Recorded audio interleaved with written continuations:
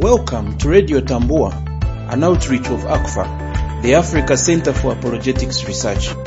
ACFA equips God's people for the defense of the faith, biblical discernment, and cult evangelism. Let's begin today's message.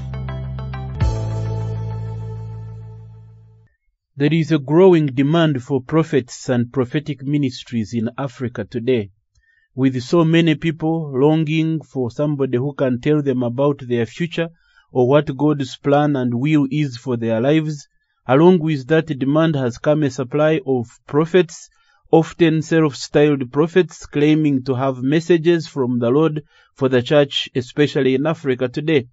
As we think about the subject of prophetism, we must remember the several warnings that the New Testament gives believers about the need to understand, to identify, and how to respond to prophets, especially false prophets, as we see revealed in the scriptures.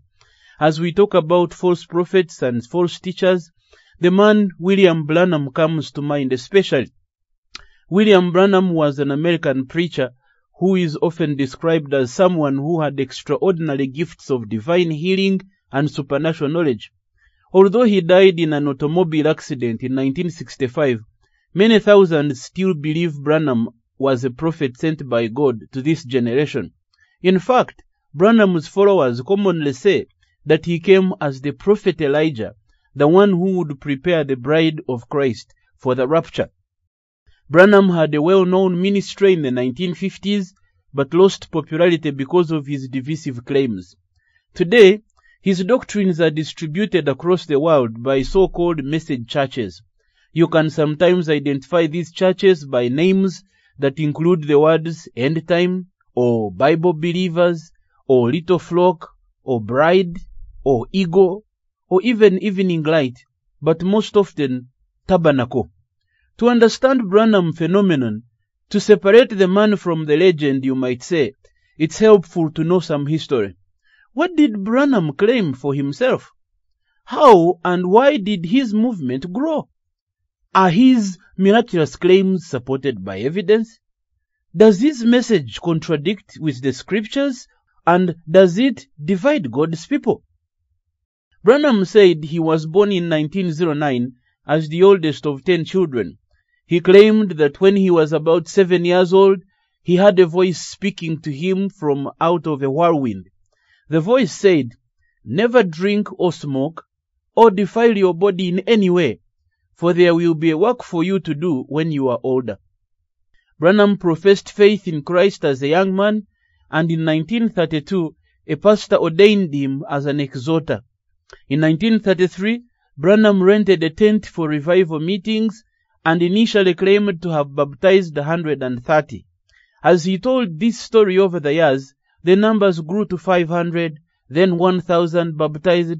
Afterwards, he started a church that his converts called Branham Tabernacle.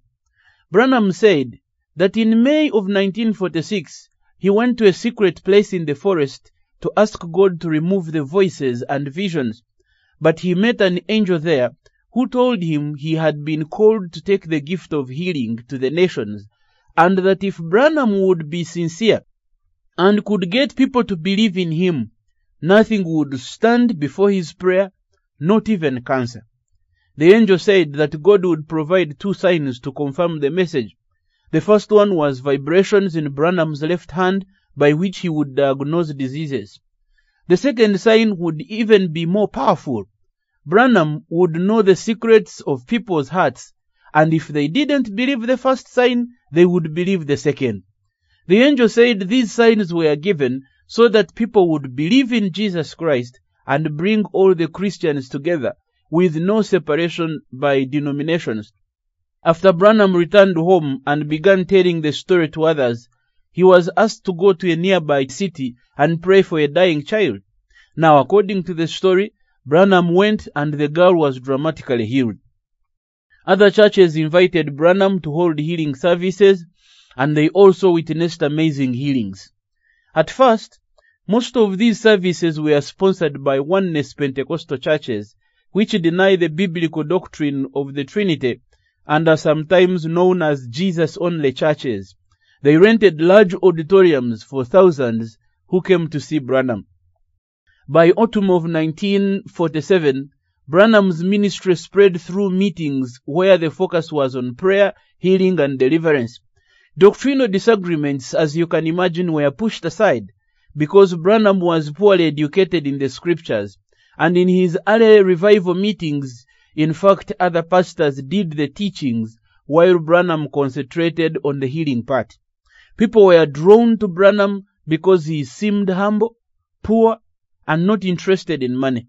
At first, he tried to pray for everyone who came to his services, but exercising his gift so drained his strength that he was often carried off the platform, totally exhausted.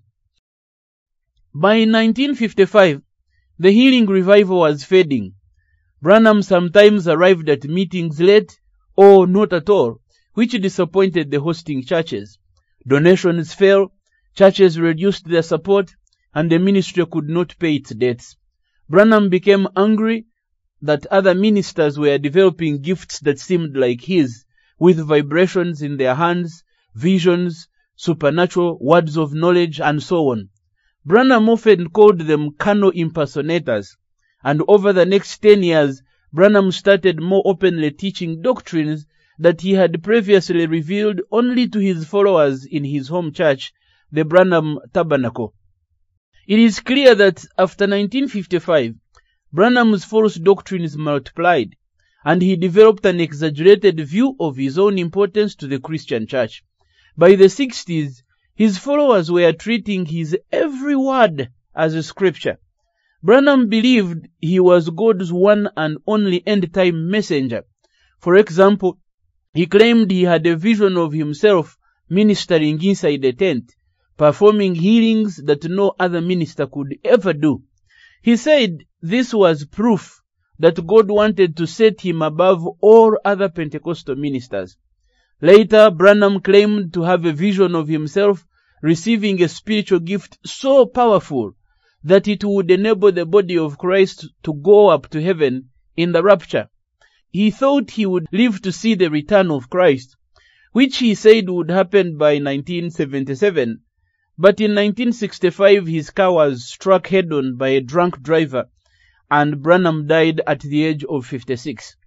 His followers began collecting his every recording of his sermons that they could find, nearly 1,200 of them so far. Many are being translated and distributed by an American group called Voice of God Recordings.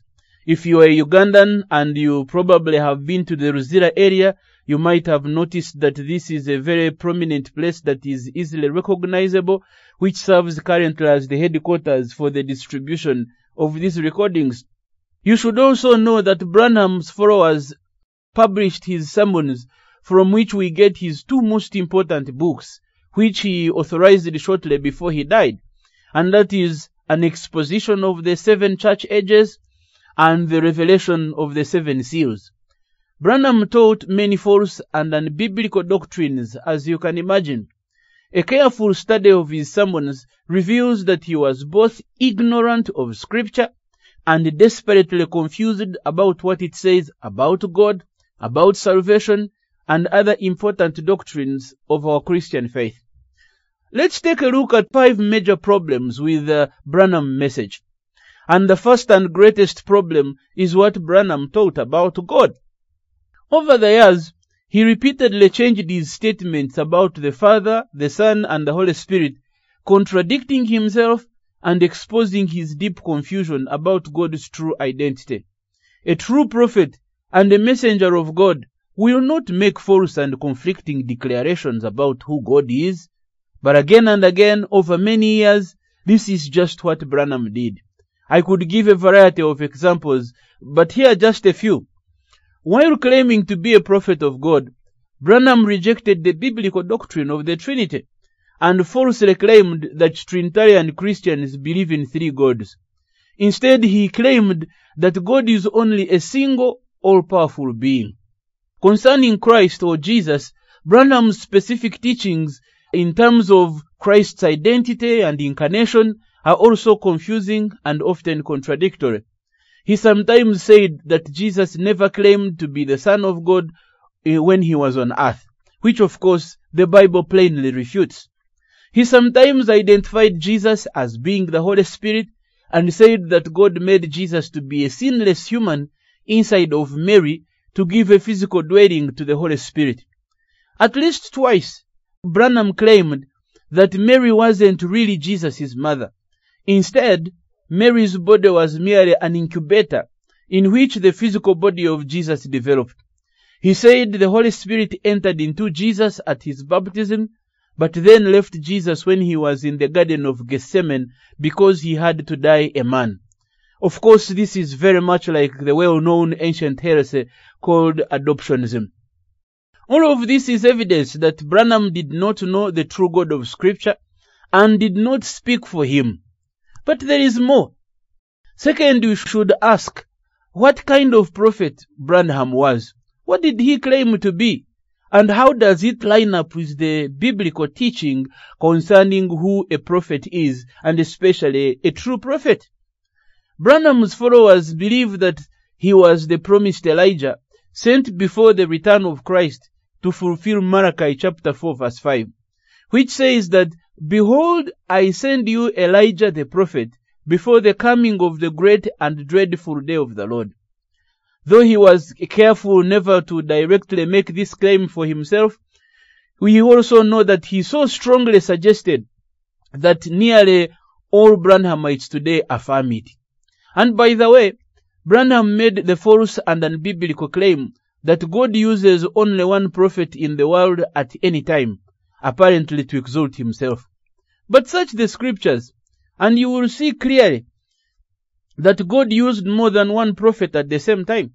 For example, when the original prophet Elijah was alive, the prophet Obadiah was also alive. While the prophet Isaiah was active and alive, the prophet Micah was also active and serving the Lord at the same time. Ezekiel and Daniel both prophesied at the same time. The prophets Hosea, Amos, Jonah all prophesied at the same time. Haggai and Zechariah prophesied to the people of Judah at the same time.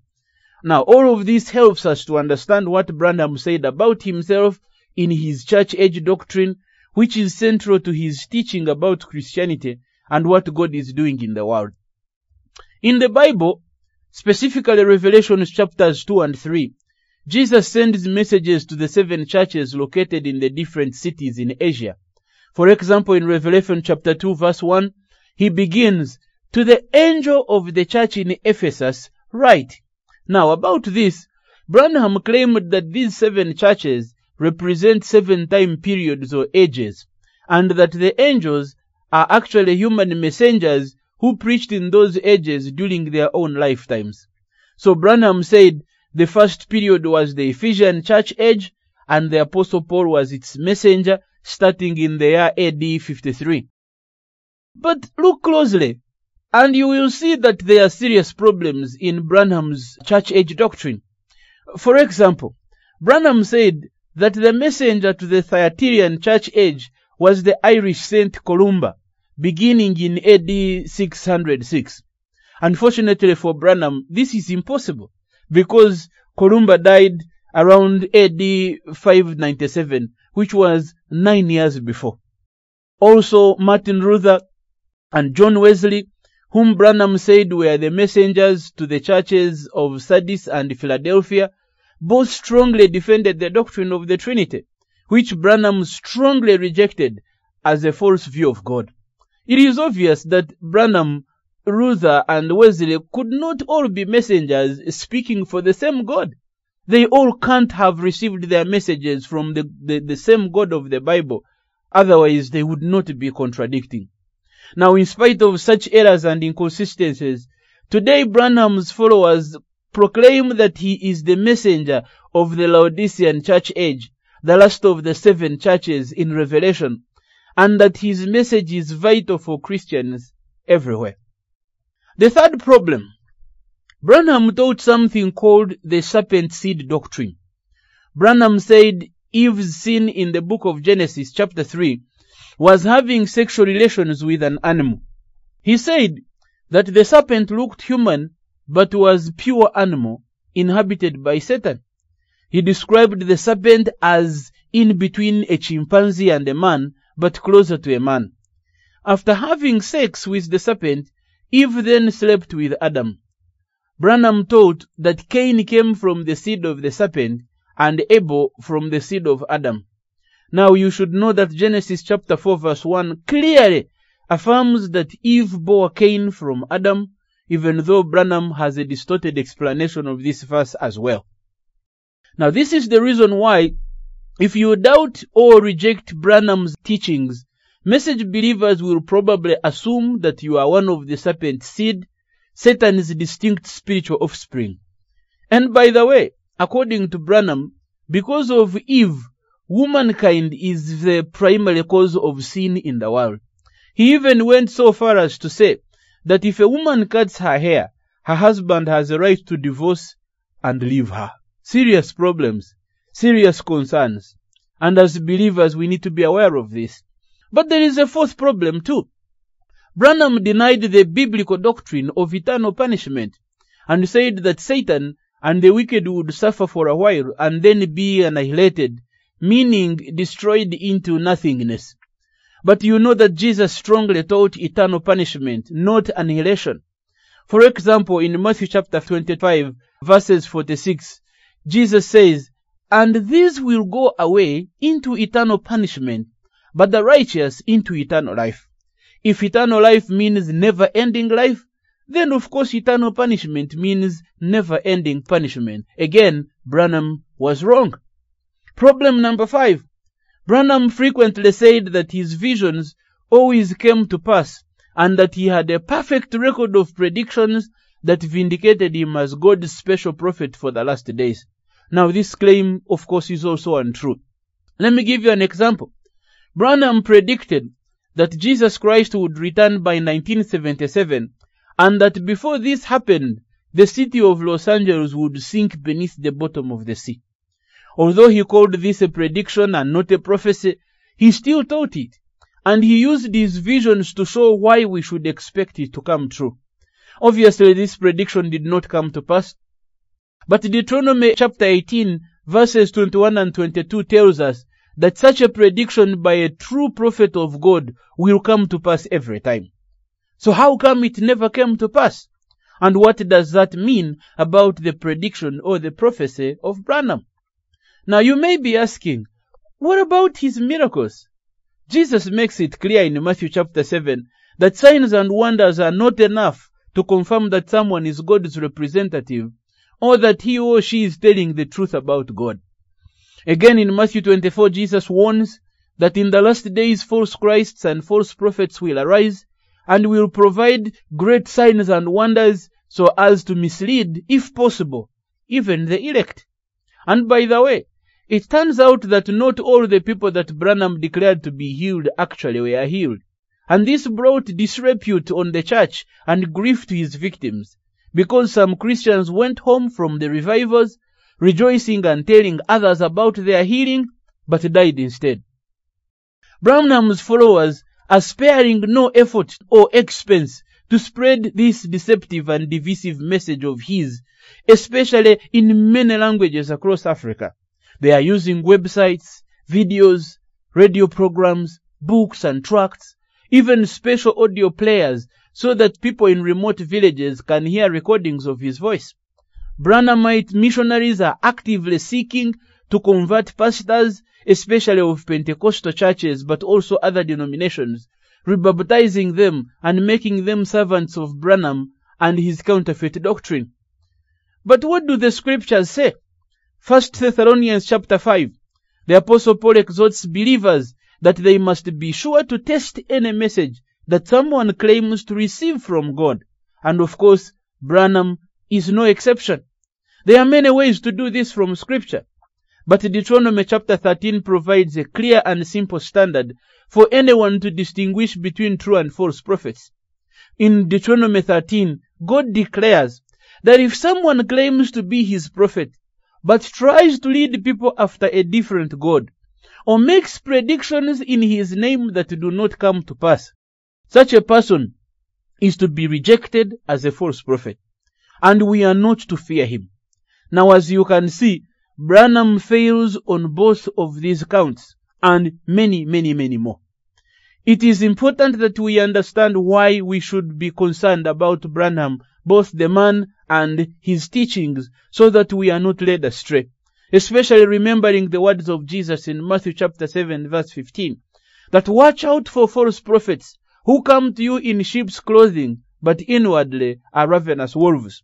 Again, as we have read in 1 Thessalonians chapter 5, we are called to test everything, to hold fast that what is good, and to abstain from every appearance of evil. When we as believers are intentionally discerning or seek to be grounded in biblical truth, we will not only beware of the errors and dangers of today's modern prophets, but we will know how to identify them and answer them. And in so doing, we will be grounded in God's truth, we will grow in God's grace, and we will be ably equipped to defend the faith that was once for all delivered to the saints. For more information about Branham and his errors, please visit our website at www.akfa.org. And please, dear friend, be sure to place your hope and trust in the true and unchanging God of Scripture, the one who has spoken in his unchangeable word. He is the one that you need to listen to, not prophets, not the opinions of men, but the word of God. To learn more about the Africa Center for Apologetics Research, visit us at africanapologetics.org.